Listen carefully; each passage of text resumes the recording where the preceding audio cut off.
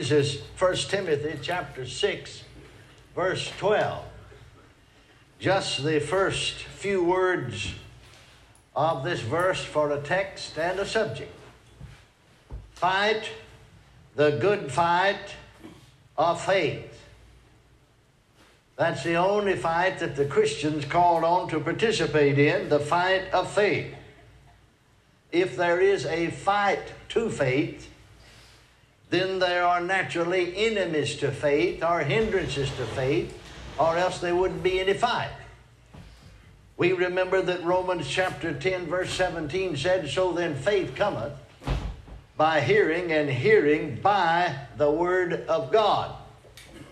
So a lack of knowledge of God's word is the greatest hindrance of faith that there is. Naturally, if faith comes by hearing the word of God, as Romans 10:17 says, then it follows that a lack of understanding of God's word will certainly produce a lack of faith. Faith comes by hearing, and hearing by the word of God. Now often we hear Christians praying for faith, and they really are not dealing with the problem correctly, because faith comes by hearing, and hearing by the word of God. It's knowledge that we need, a knowledge of the word of God. And if we receive knowledge, we will have faith. If we don't receive knowledge, we won't ever have faith, because that's the way it comes, is by hearing, hearing by the word of God.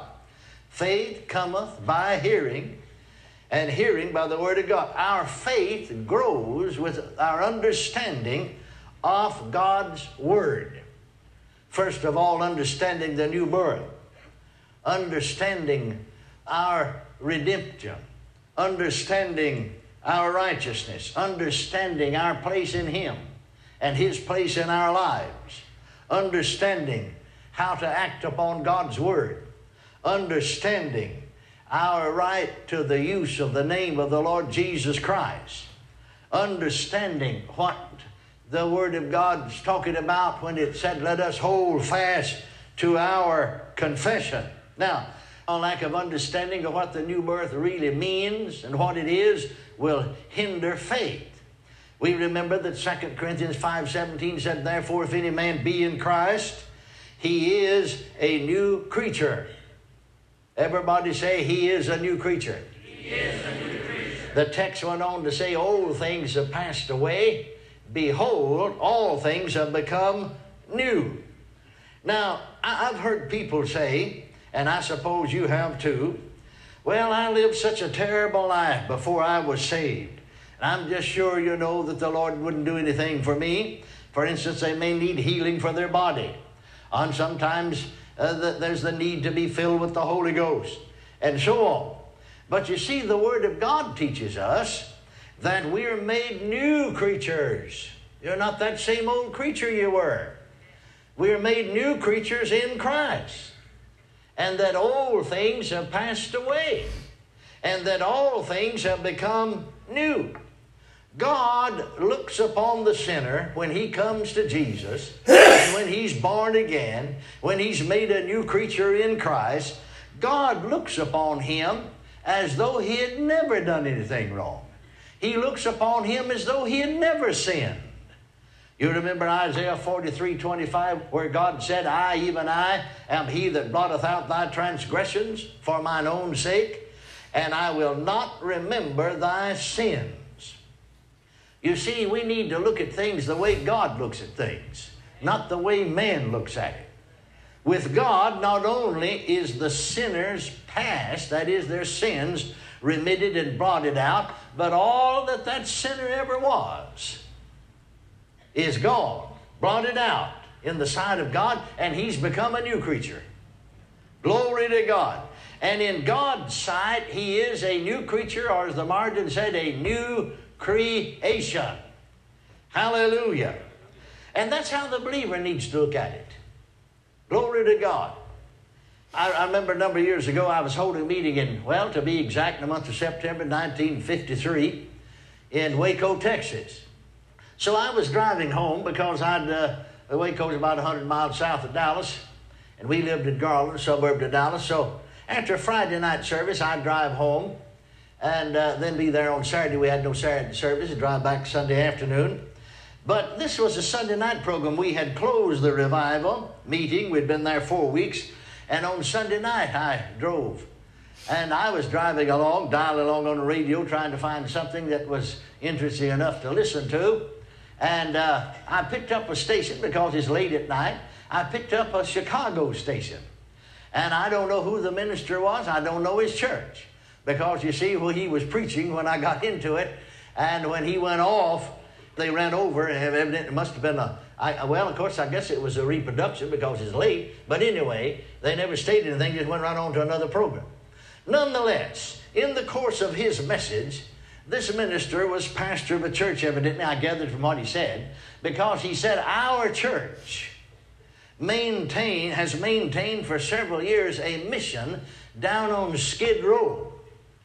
And we include in our church budget every year several thousands of dollars to help the mission stay open and keep it going.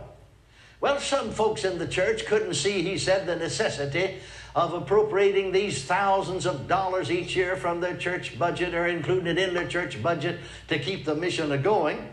So he said on one Sunday night, before they were to have their church budget presented for the coming year, I had a gentleman to come from the mission who had been saved, who had been gloriously born again, become a new creature in Christ. I had him to come on a Sunday night and give his testimony to the church. The man was about 67 years of age, and the pastor went on to relate his testimony in his sermon. He said the man gave his testimony, and I said to him, now, you go into some detail, because people here in the church don't realize what's happening out here in the world a lot of time. And they live protected lives. And he said, as far as possible, go into detail even among some of the more lurid areas of life as you could in a mixed congregation. So here was the man's testimony. 67 years of age at the time. He was 3 years before he'd been born again, and then had continued to work in the mission for the last 3 years. But here was his testimony, because see, people think a lot of time that those folks sometimes down on Skid Row come sort of from the lower strata of life, so on. But this man said at 30 years of age, I was a practicing attorney here in the city of Chicago. He was a member, and he mentioned a certain firm, lawyer firm, that he was associated with, and just simply had a lovely home and wife and a 12-year-old daughter, or actually the daughter at that time wasn't 12 years of age. At that time she was 8 years of age. And he had several automobiles parked in the driveway and a beautiful home. But he said, I began to drink socially, and I was just sure I could handle it. But at 34 years of age, he wound up an alcoholic. He couldn't handle it. And the law firm, they lost customers because of him, and finally they just had to exclude him, put him out of the law firm. And so he said his wife couldn't live with him any longer. He lost his home, he lost his cars, he lost his money, and his wife. And at that time then, 4 years later, 12-year-old daughter left. And he said for 30 years, now think about that, from 34 to 64, there he was down on Skid Row, just living, out of the garbage can, so to speak. An alcoholic, bumming $1 here, a dime or a quarter, whatever he can to get another drink. And he'd go particularly in the wintertime, because it's cold out there on the streets, and it can get cold in Chicago. And he'd go to the mission, you see, and they would furnish a bed and give him a warm meal. But he said the time came when they made the rule that you didn't eat until after you had attended a service. Before they just fed him, you see. And so he said, well, he's hungry, you get hungry enough, you do anything. So he slipped into the service, the chapel service, sat down on the back seat, thinking about, the nice warm soup that he's going to get here directly. But through the preaching of the word, God got a hold of him. And when they gave an altar call, he said, I went to the altar, and I was born again. And I became a new creature in Christ Jesus. Praise God. And then he'd work there, just continued to stay on and work for those 3 years.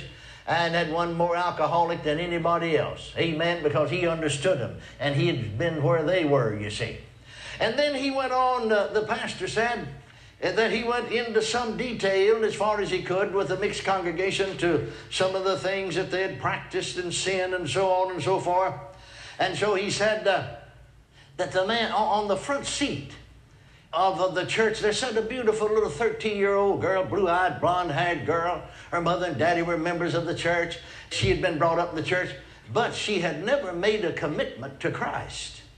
And so he said this man suddenly stopped in telling some of these things and said, now, I'm not proud of any of these things, but the pastor asked me to relate some of them to you, things that he had done and things that had transpired and happened in sin. And I'm not proud of it at all, but I am glad that God delivered me and saved me. And then he said, he pointed to this little girl sitting there. And he said, I'd give anything in the world if I was as clean and as innocent and as pure as that little girl. The pastor said, I spoke up and said, you're cleaner, you're purer than she is if she hasn't been born again. That was the point he was making in his sermon, you see. Amen. If she hasn't been born again, you're cleaner, you're purer than she is. Because you see, did you ever stop to think about it? That pastor spoke a truth. I mean, we sing it, but I don't think we believe it. What can make me whole again? Nothing but the blood of Jesus. Hallelujah. Amen. There is a fountain filled with blood, drawn from Emmanuel's veins, and sinners plunge beneath that flood, lose all their guilty stain. Hallelujah. Hallelujah. Praise God. Can you say amen? Amen. You see,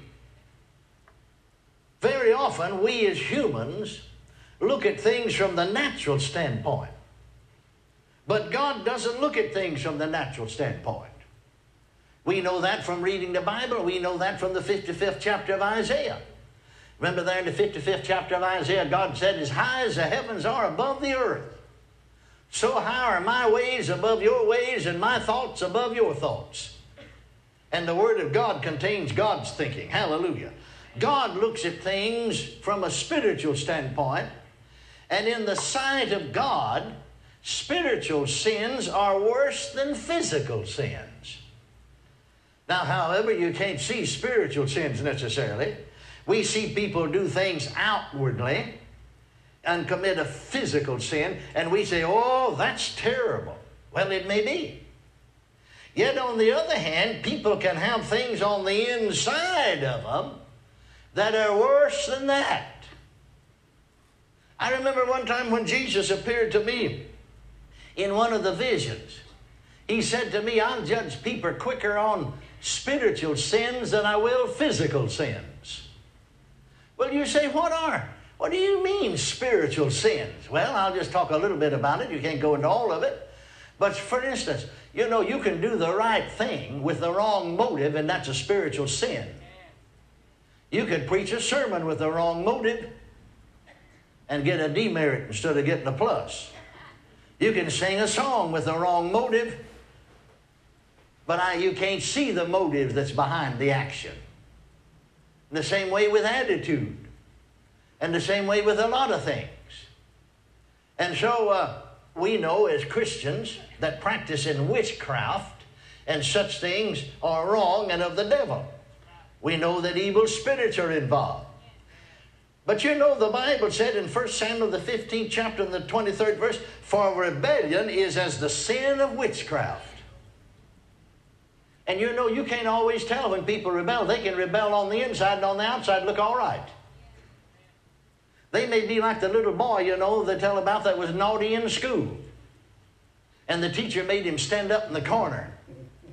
And he said to somebody, I'm standing up on the outside, but I'm sitting down on the inside.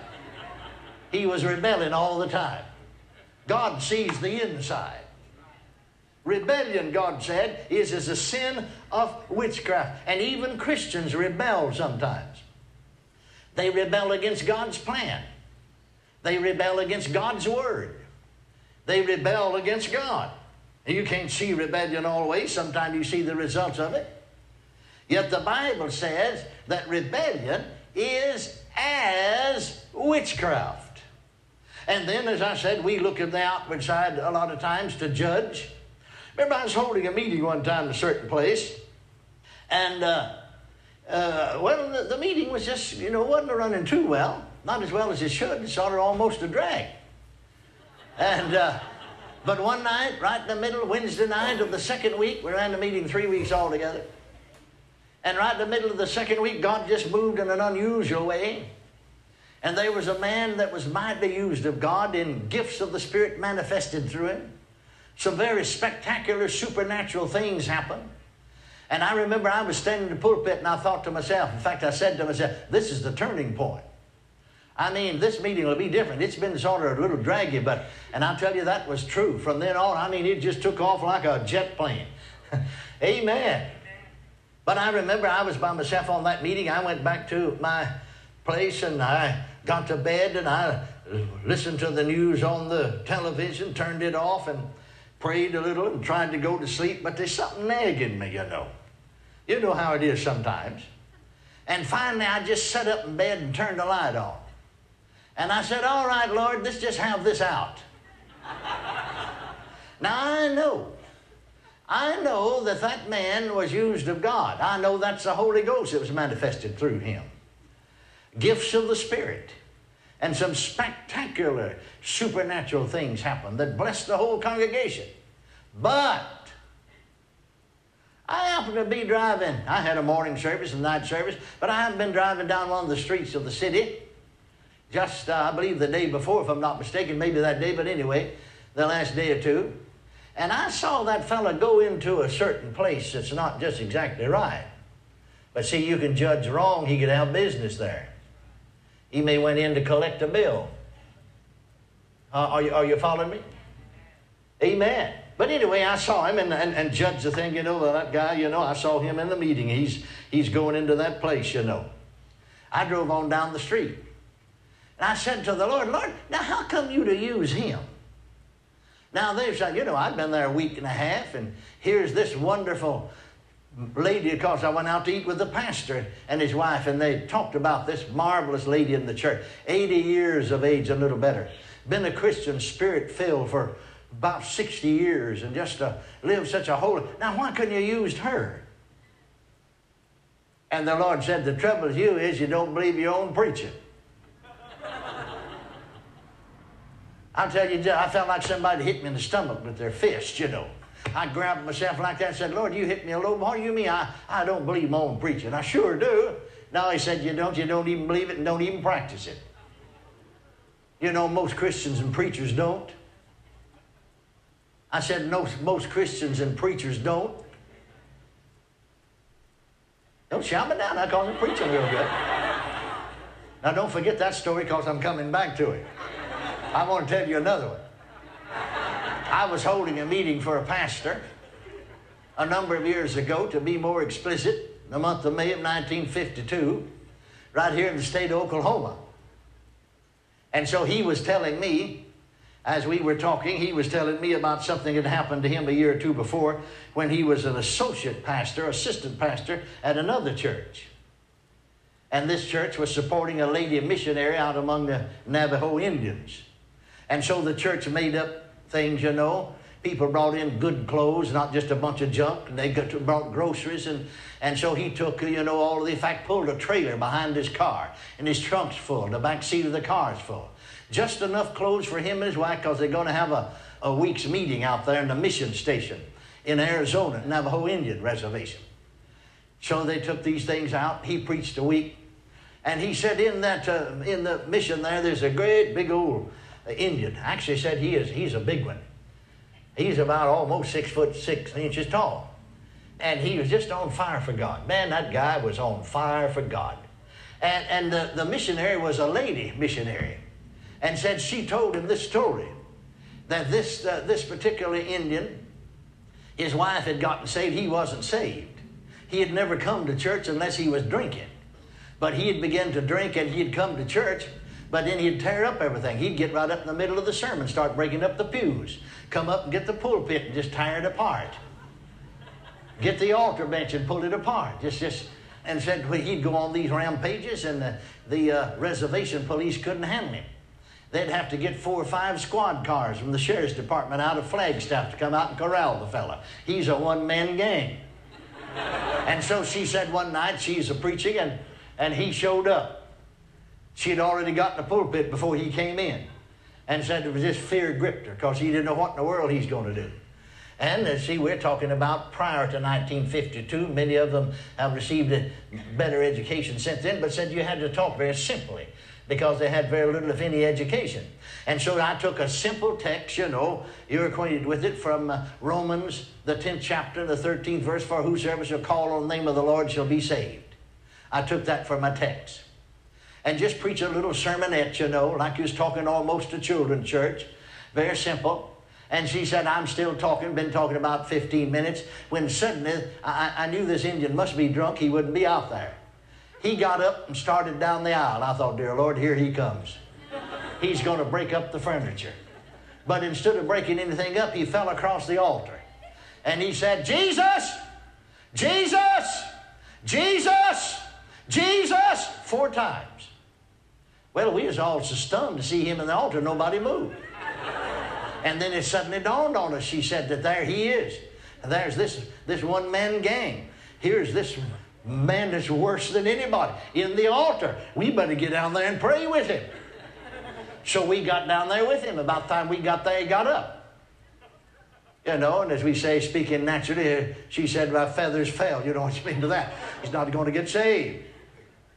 And so he said, get back down here. Let's pray. He said, no use of praying. I'm saved. No, but see, they know how mean he's been. Yeah, but you're going to have to do a lot of praying. Well, all of your praying is not going to atone for your sin. But they know how mean he's been, you see. You better get back down there and pray. He said, there's no need. I'm already saved. Yeah, but you need to pray some more. No, I don't. He said, I'm saved. Thank God Jesus saved me. He said, I don't know. I can't read, but I just heard you preach it. Said, you said, whosoever called on the name of the Lord will be saved. Said, didn't you hear me? I called on him 4 times. Amen. He believed it. Didn't you hear me? He said, I called on him 4 times. You said, whoever called on the name of the Lord will be saved. Miss there said, didn't even believe my own preaching. That's so too many times.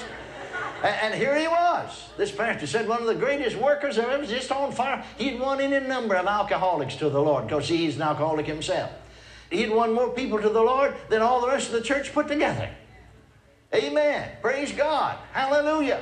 So the Lord, back to my story now. You remember, don't you? The Lord said, the trouble with you is you don't believe your own preaching. Well, I said, Lord, you've hit me a low blow. You know I believe the word. Sure, I believe it. I preach the word and I believe it. He said, no, you don't. He said, every now and then you'll quote, as I've already quoted here, where I said in my word, I, even I am he that brought out thy transgressions, and I'll not remember thine iniquities. Said, now you talk about that fellow, you saw him. You don't know why he went into the building. Have no knowledge of it whatsoever. And you just drove on by and imagined he's in there, to do something wrong. And he didn't go in there to do anything wrong anyway. And when he saw, that he's in this environment, said, Lord, I know I haven't been here, forgive me, and turned around and walked out. He said, I didn't remember that he did anything wrong.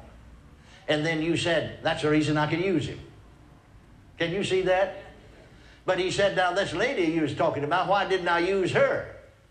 He said, sure, she's been in church from the outside faithful all of these years. But you can't see into her heart, and you didn't know that for the past 40 years that she's been in rebellion toward me. You see, the Lord does not look at outward appearance. We do so many times.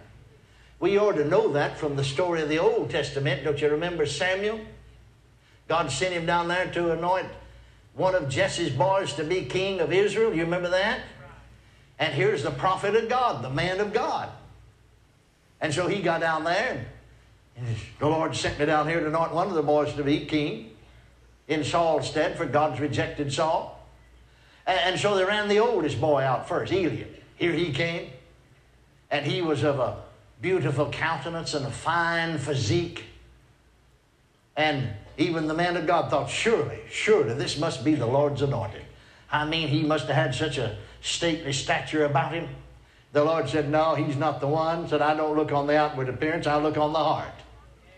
Amen. I said, amen. And so, that's the trouble with a lot of folks, you see. Instead of going the way the Bible says and doing what the Bible said to do, they're looking on outward appearances. They see something on the outside that of man sometimes which they think's not just exactly right. And so they're sure, that God couldn't possibly use him. But sometimes, notice what Jesus said in Matthew 23:27 about those Jesus spoke of concerning the outside. Said, woe unto you, scribes and Pharisees, hypocrites, for you are likened unto whitened sepulchres, which indeed appear beautiful outward, but are within full of dead men's bones. You see, you can't see. That's what the Lord said to me about that dear woman. Seemed to be such a wonderful and faithful Christian. He said that woman has been rebellious in her spirit for over 40 years. I see that rebellion. He said it comes up before me dark and black and mean and ugly. But yet you see all the saints look at the outside and brag on, saying, that's wonderful, what a marvelous saint she is. What a marvelous Christian she is. But it's entirely possible for folks on the outside to be beautiful, and on the inside, as Jesus said, to be like dead men's bones. Did you ever stop to think about it? Those Pharisees were really you would say, the best. They were the strictest sect of the Jewish religion. They lived the best lives. Amen? That's why the Bible said in Matthew 7:1, judge not that you be not judged. Because you can't judge really spiritual judgment. Amen? We cannot judge, in other words, righteous judgment. It's impossible. Amen.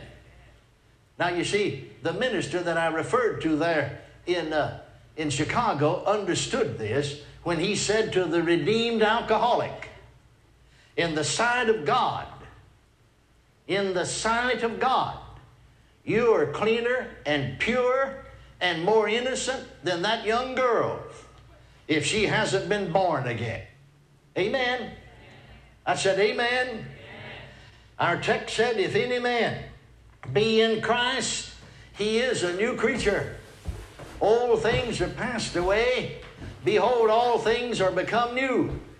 Now notice, all things have become new. Now listen real carefully what I say and don't misinterpret it. Don't take it out of context. Oh, that's what happens with so many people. I wonder sometimes whether they're just ignorant or dishonest. Because you can take out of context what anybody says and make them say something they didn't say.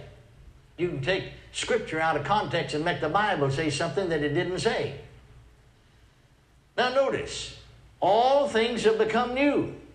There are no sin scars left on the Christian. Now, I did not say there may not be sin scars left on the body. But the body is not you. 1 Corinthians 9:27. But I keep under my body, Paul says. I bring it into subjection, lest by any means, when I preach to others, I myself should be a castaway. Paul said, I keep my body under, I bring it. He calls his body it. The body is the house you live in. Now, because of the sins of the past, there may be sin scars left on the body, but there are no sin scars left on you. Hallelujah. God is looking at the new man in Christ when He looks at you. And you know, we look a whole lot better in Christ than we do out of Him. We can't see each other in Christ. We look at each other from the natural standpoint. But God looks at us in Him. Can you say amen? Amen. Hallelujah. Glory to God. Glory to God. Glory to God. Now, while we're on that, before we go further in our discussion, I want you to open your Bibles with me to the book of Ephesians. I want to look at a verse of Scripture that's very controversial and bring much comment from a lot of folks. Where God said, writing through the Apostle Paul to the church at Ephesus, in the 25th and 26th verses, he said, husbands, love your wives, even as Christ also loved the church and gave himself for it. Now notice, Christ also loved the church and gave himself for it, that he, that is Christ, might sanctify and cleanse it with the washing of water by the word, that he, Christ, Jesus, might present it to himself a glorious church, not having spot or wrinkle or any such thing, but that it should be holy and without blemish. Now, without reading that in context, take the 27th verse, said, see, this church should be without spot. I'm looking, I can see a lot of spots. And it should be without wrinkle, and I can see that you're full of wrinkles. And that it should be holy and without blemish. And I can sure see that you're not holy, and I can sure see a lot of blemishes about you. For one thing, your nose is too big. But now wait just a minute, that's not what it's talking about at all. You're looking at it from the natural standpoint. We're not ready for the coming of Jesus. Folks say we're going to have to clean up. Well, if you're going to clean up, you could have saved yourself. No, notice, it's Jesus that's going to do it, not you. Christ also loved the church and gave himself for it, that he, Christ, might sanctify it. Glory to God. And cleanse it. How does he do it? With the washing of water by the word. Hallelujah. That he might present it. He's going to do it, not you. That he might present it to himself, a glorious church. Hallelujah. You know, I know I'm not perfect. I wonder about you. But I'm telling you, I'm so glad that God don't see me the way you do. I'm glad that he sees me in Christ. Hallelujah. I said hallelujah. I said hallelujah. Glory to God. That he might present it. Not that we'll present ourselves. Well, that's the reason we're going to have to go through the tribulation, some folks said. So the tribulation will purify us. My Bible says that he's going to do it. Jesus is, not tribulation. Amen. Jesus is going to do it. Present it to himself. A glorious church. Not having spot or wrinkle or any such thing, but should be holy and without blemish. Woo! Glory to God. Hallelujah. But you see, a lack of understanding of our place in him and his place in us often hinders us, keeps us from success, throttles our faith, and is the reason for unbelief. People often ask me, I've had them through the years to ask me about studying the Bible, how to study the Bible and so on. I have many suggestions, but there's one above all others that I always suggest, and I want to present it to you, amen, as I have in time past. As a believer, as a Christian, may I suggest to you to follow this method as you go through the New Testament, primarily the epistles. First of all, live in the epistles. Now why? Because those are the letters that are written to you. One could never be a successful Christian and live in the four Gospels. If you only read the four Gospels and just lived in them, then you wouldn't even know why Jesus came. Now you think you would, because you've already read the epistles and know why he came. But do you think that you'd know more if you hadn't read the rest of it, that you'd know more than the apostles did that walked with Jesus for 3.5 years almost? They were right with him every day for over 3 years. And they didn't know why he died. See, you do because you read the epistles. But you don't know why he died by reading the Gospels. The four Gospels have to do with his life, with his burial, with his death, with his resurrection. But in the letters written to the church, they tell us exactly why he died. Hallelujah. Now look at Galatians, the 1st chapter, the 11th verse. Paul said, writing to the churches in Galatia, the gospel, 11th verse, which was preached to me is not after man. Verse 12. For I neither received it of man, neither was I taught it, but by the revelation of Jesus Christ. Now in the four Gospels, you see him on the cross. You see him die. You see him buried. You see him raised again. But in the epistles, you find out what happened the moment he died, where he went and what he did. You also find out what happened to him after he was raised from the dead. The first thing that he did before he permitted folks to touch him, because you remember when Mary continued, Peter and John went away and Mary stayed there, and Jesus appeared to her. And he said, touch me not. Touch me not. Now why? Luke 24:39 put it this way. He said, touch me not. We'll get to this verse in a minute. First there in John, he said, touch me not. Now why? I've not yet ascended. I've not yet ascended to my Father and to your Father, to my God and your God. But in Luke 24:39 now, when he appeared to the disciples, he said, handle me.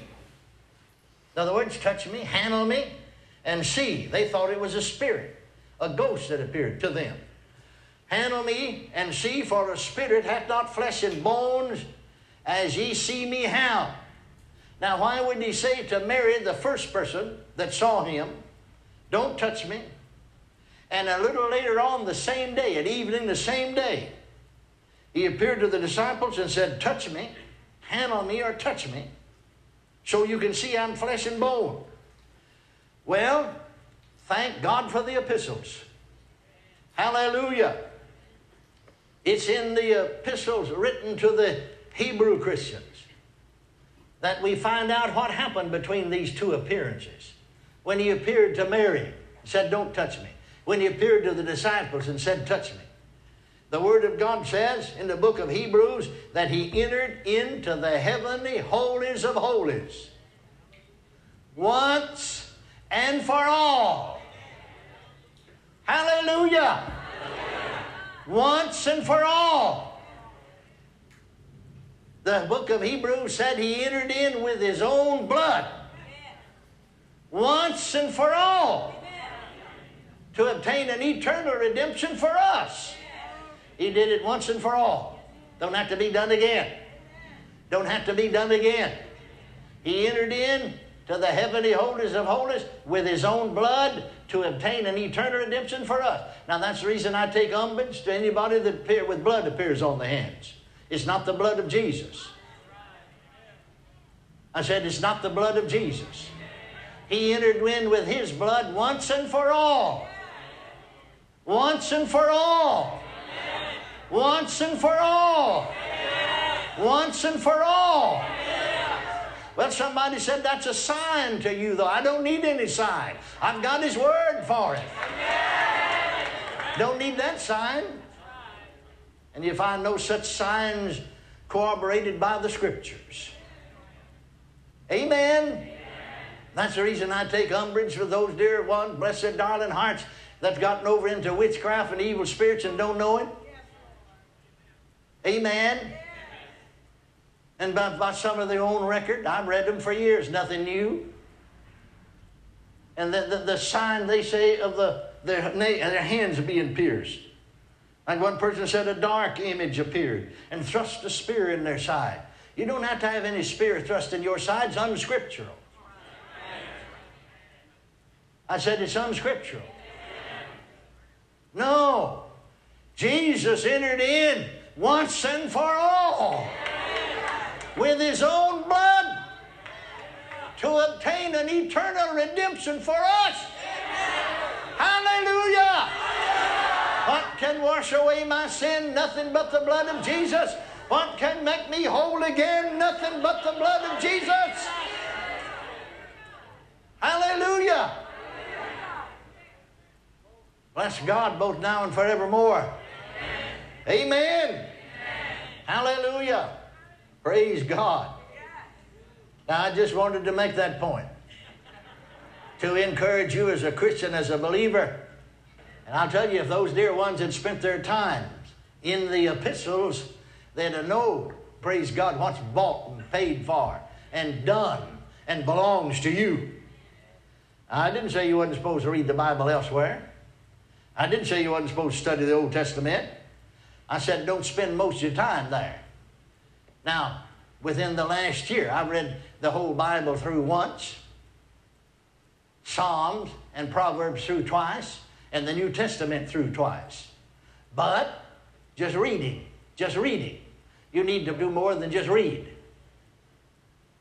But you'll find, you can look at this Bible, you can see it's always more worn in these letters written to the epistles. That's where I study.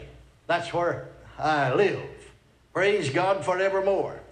Now then, I made reference to the fact that here's one way to study.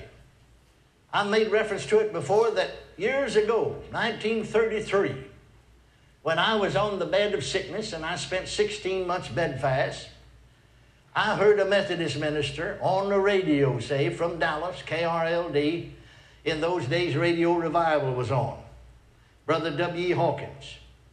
And he said it would pay any Christian and every Christian to go through the New Testament, primarily the epistles, and underline with a red pencil or else write out every one of the scriptures in Christ, in whom, and in Him.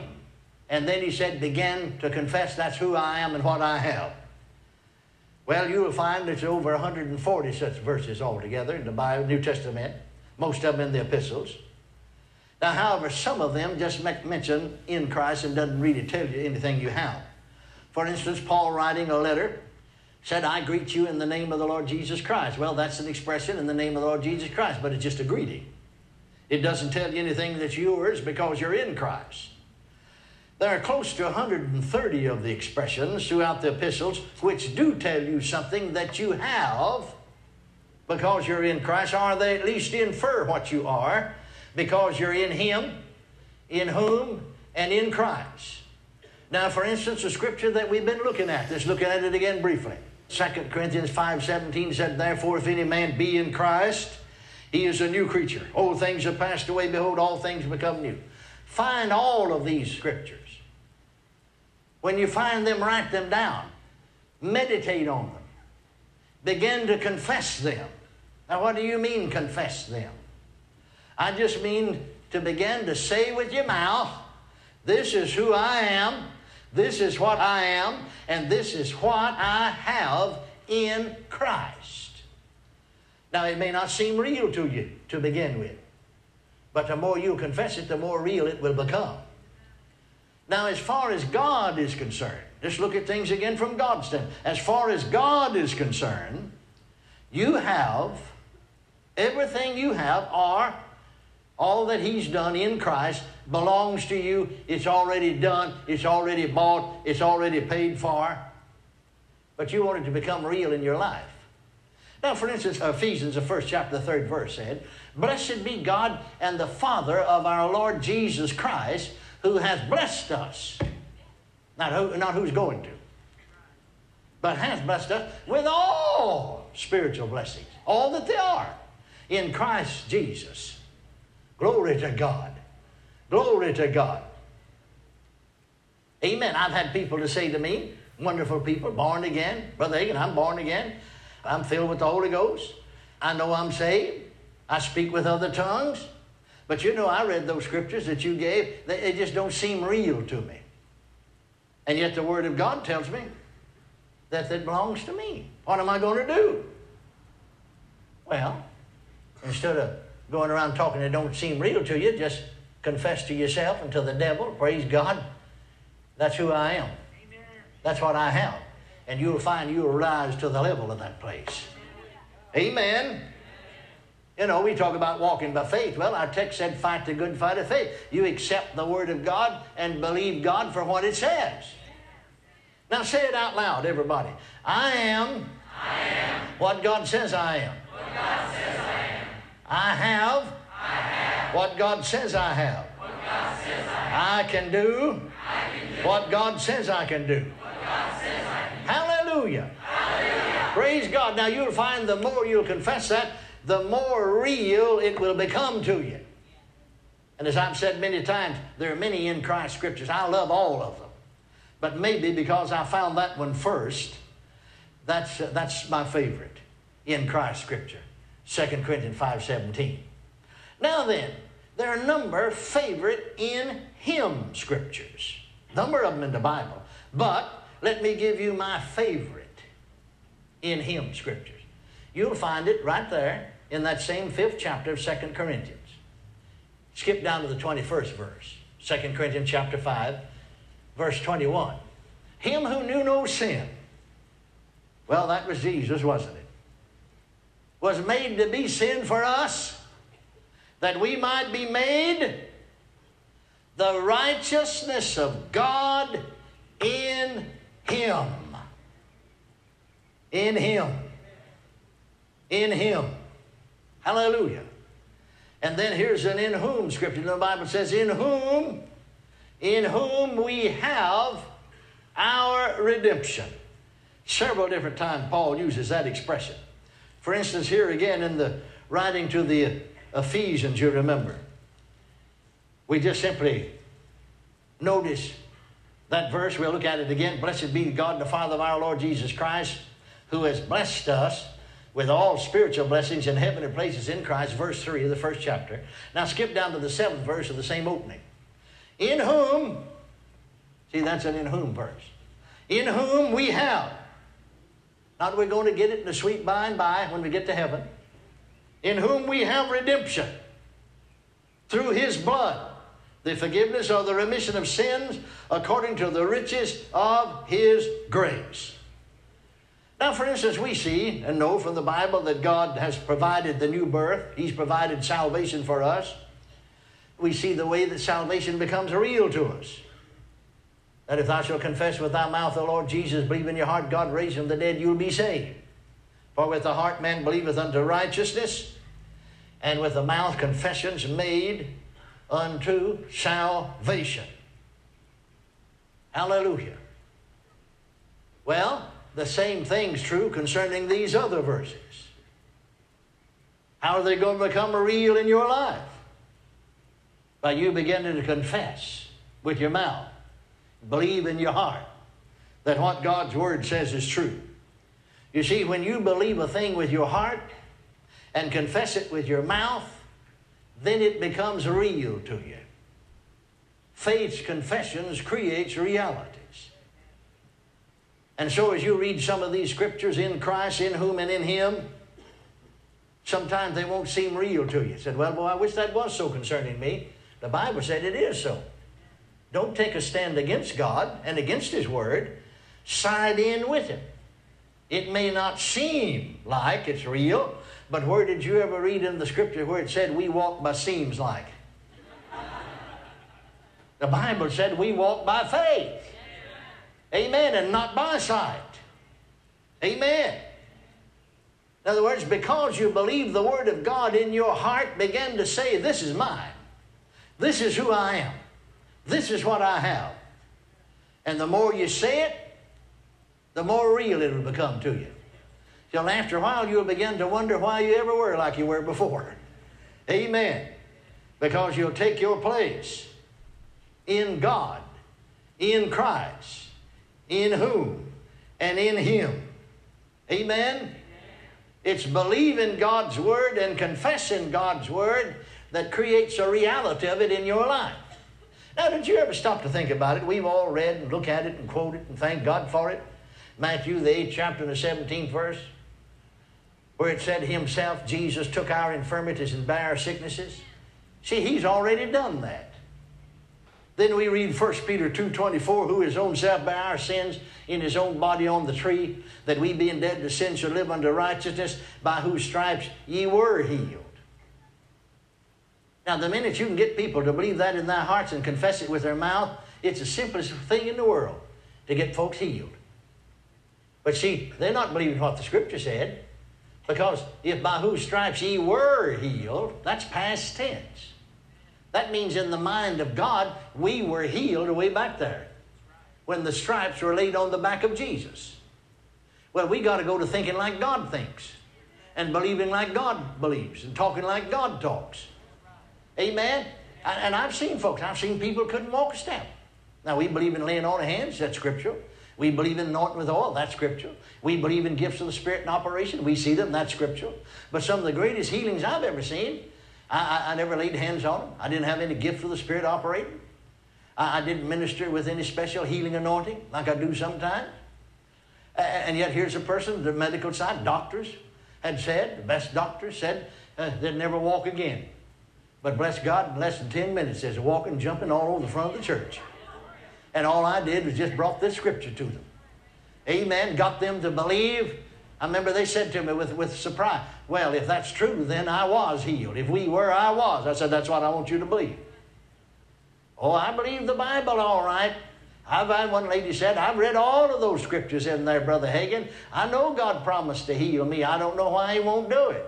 I said, no, He didn't promise to heal you. All those scriptures you read, they're statements of fact. They tell you something happened. He Himself took your infirmities and bare your sicknesses. By whose stripes He were healed. That's a fact. Start believing that and start confessing that.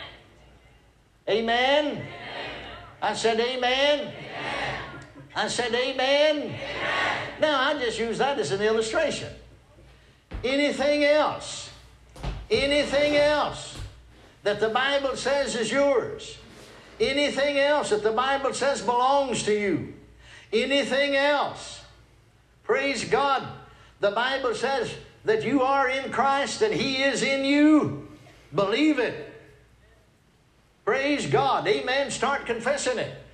Now we're right there. We're here in this Ephesians. Let's look a little further down. You looked at 7th verse. Look at it again. In whom we have redemption through His blood, the forgiveness or the remission of sins. Look at the previous verses, 6th verse. To the praise of the glory of His grace wherein He hath made us accepted. Now notice that. Wherein He has made us accepted in the beloved. I'm accepted because I'm in Him. He's the beloved. Hallelujah. Hallelujah. You know, I read in the scriptures, He gives His beloved sleep. Well, because I'm accepted, I got hold of that verse on the bed of sickness. You see, you're sick, you can't sleep sometime. And I sleep like a baby every night, always have. Never had, never taken anything to help me sleep or anything. You see, the Word of God said, He gives His beloved sleep. Well, you see, because I'm accepted in the beloved, then I'm His beloved. He sees me as His beloved because He accepts me in Him. Can you see that? All you need to do, bless God, is take your place in Him. Know that you're in the beloved. Find the scripture. Say, well, where is that, Brother Hagin? Well, there's no use in me finding all of it for you. Look it up for yourself. It's in there. This text said you're accepted in the beloved. It says He gives His beloved sleep. So go ahead and sleep. Belongs to you. Belongs to you. Hallelujah. Still works. Because I'm still in the beloved. I'm still accepted in the beloved. Because I'm in the beloved, then God calls me His beloved. Hallelujah. Hallelujah. Because I'm in Christ. He sees me in Christ. In whom we have redemption through His blood. Hallelujah. In whom we have redemption. Well, did you ever ask yourself, what are we redeemed from? Like we say in our redemption series, Most Christians, you ask them, most Christians say, well, we're redeemed from sin. Well, that's part of the story, but really that's not the whole story, and that's not even, the Bible doesn't even say that. Thank God we're redeemed from the hand of the enemy. We're redeemed from spiritual death, which produced sin in our lives. We're redeemed from the authority of Satan, the devil. We're redeemed from the curse of the law. What is the curse of the law? Spiritual death, poverty, and sickness. Hallelujah. You could go back to Deuteronomy 28 chapter and read all about the curses. But I'm not under the curse. I'm not under the curse. Hallelujah. Now why?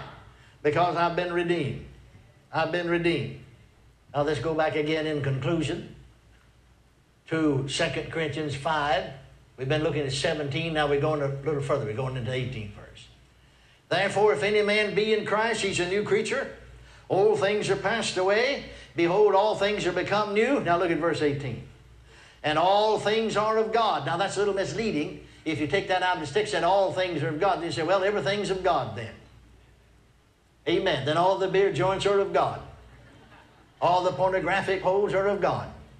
No. Another translation said all of these things. These things he's been talking about. The new creation. Old things passing away. All things becoming new. All of these things are of God, who has reconciled us to himself by Jesus Christ, and has given unto us the ministry of reconciliation. Most folks don't even know what the ministry that's given unto them. Now notice, he has reconciled us to himself by Christ Jesus, Jesus Christ. Now he's already done it. He's not going to do it. He's already done it. He has given to us the ministry of reconciliation. That is the ministry that we should have. Now you look at the 19th verse. Look at the 19th verse. 2 Corinthians chapter 5. Do you wear your shouting clothes? To wit. See, he's summing it up now. I'm reading King James translation first. That God was in Christ reconciling. See, in the previous verse he said, God who has reconciled us to himself by Jesus Christ and has given to us the ministry of reconciliation. To wit, in other words, this is it, that God was in Christ reconciling the world unto himself, not imputing their trespasses unto them, and has committed to us the word of reconciliation. Now let me read the Amplified translation. I'll see for sure whether you wore your shouting clothes or not. Here's the Amplified translation of this 19th verse. It was God personally present in Christ, reconciling and restoring the world to favor with himself.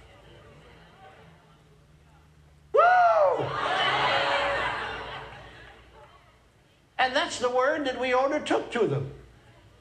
God was in Christ, reconciling and restoring you. That old sinner, that prostitute, did you know you were in favor with God? No, we went out and said, you better repent and get right with God. Amen. Let's read it again. It was God personally present in Christ. This is still one of them in Christ scriptures, you know. Reconciling and restoring the world to favor with himself, not counting up and holding against men their trespasses, but canceling them. Cancel them. He's already canceled them. He's not going to cancel them. He's already canceled them. Well, somebody said they'll all be saved then, won't they? No. He put away sin by the sacrifice of himself. You've only got the sinner problem. You got to get him to Jesus. And has committed to us the ministry of reconciliation. What is that? Amplified said, of the restoration to favor. He's committed to us the ministry to take to them that the world is restored to favor with God, and that he's not counting up. Well, we used to sing, there's an old account long ago. I was always sinning, it's always a-growing. No, it wasn't. It's canceled out. I said it's canceled out. Not counting up. That's what imputing, King James said, a little blind to it, but you accountants understand that. Imputing is an accounting term. Not counting up. It was God personally present. I like that. In Jesus Christ, reconciling or restoring the world to favor. They think they're in his disfavor. No, to favor with himself. He's not imputing, not counting up, or holding against men their trespasses. Well, somebody said we'll all be saved then, won't we? No, they must lay hold of that reconciliation. They must become born again because their natures are all wrong. Amen? Not counting up. Oh, that's in the Bible. What are you going to do with it?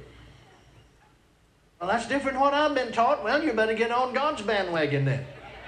Not counting up and holding against men their trespasses, but canceling them. When did He cancel them? 2,000 years ago. Glory to God. Glory to God. Glory to God. Glory to God. Glory to God. Glory to God. Glory to God.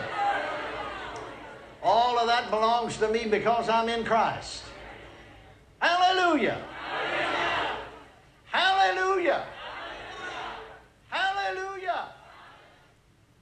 For more information about Kenneth Hagin Ministries, call 1-888-283-2484 or visit our website at rhema.org. Or write Kenneth Hagin Ministries, P.O. Box 50126, Tulsa, Oklahoma 74150-0126. And in Canada, visit rhemacanada.org. Or write Kenneth Hagin Ministries, P.O. Box 335, Station D, Etobicoke, Ontario, Canada, M9A 4X3.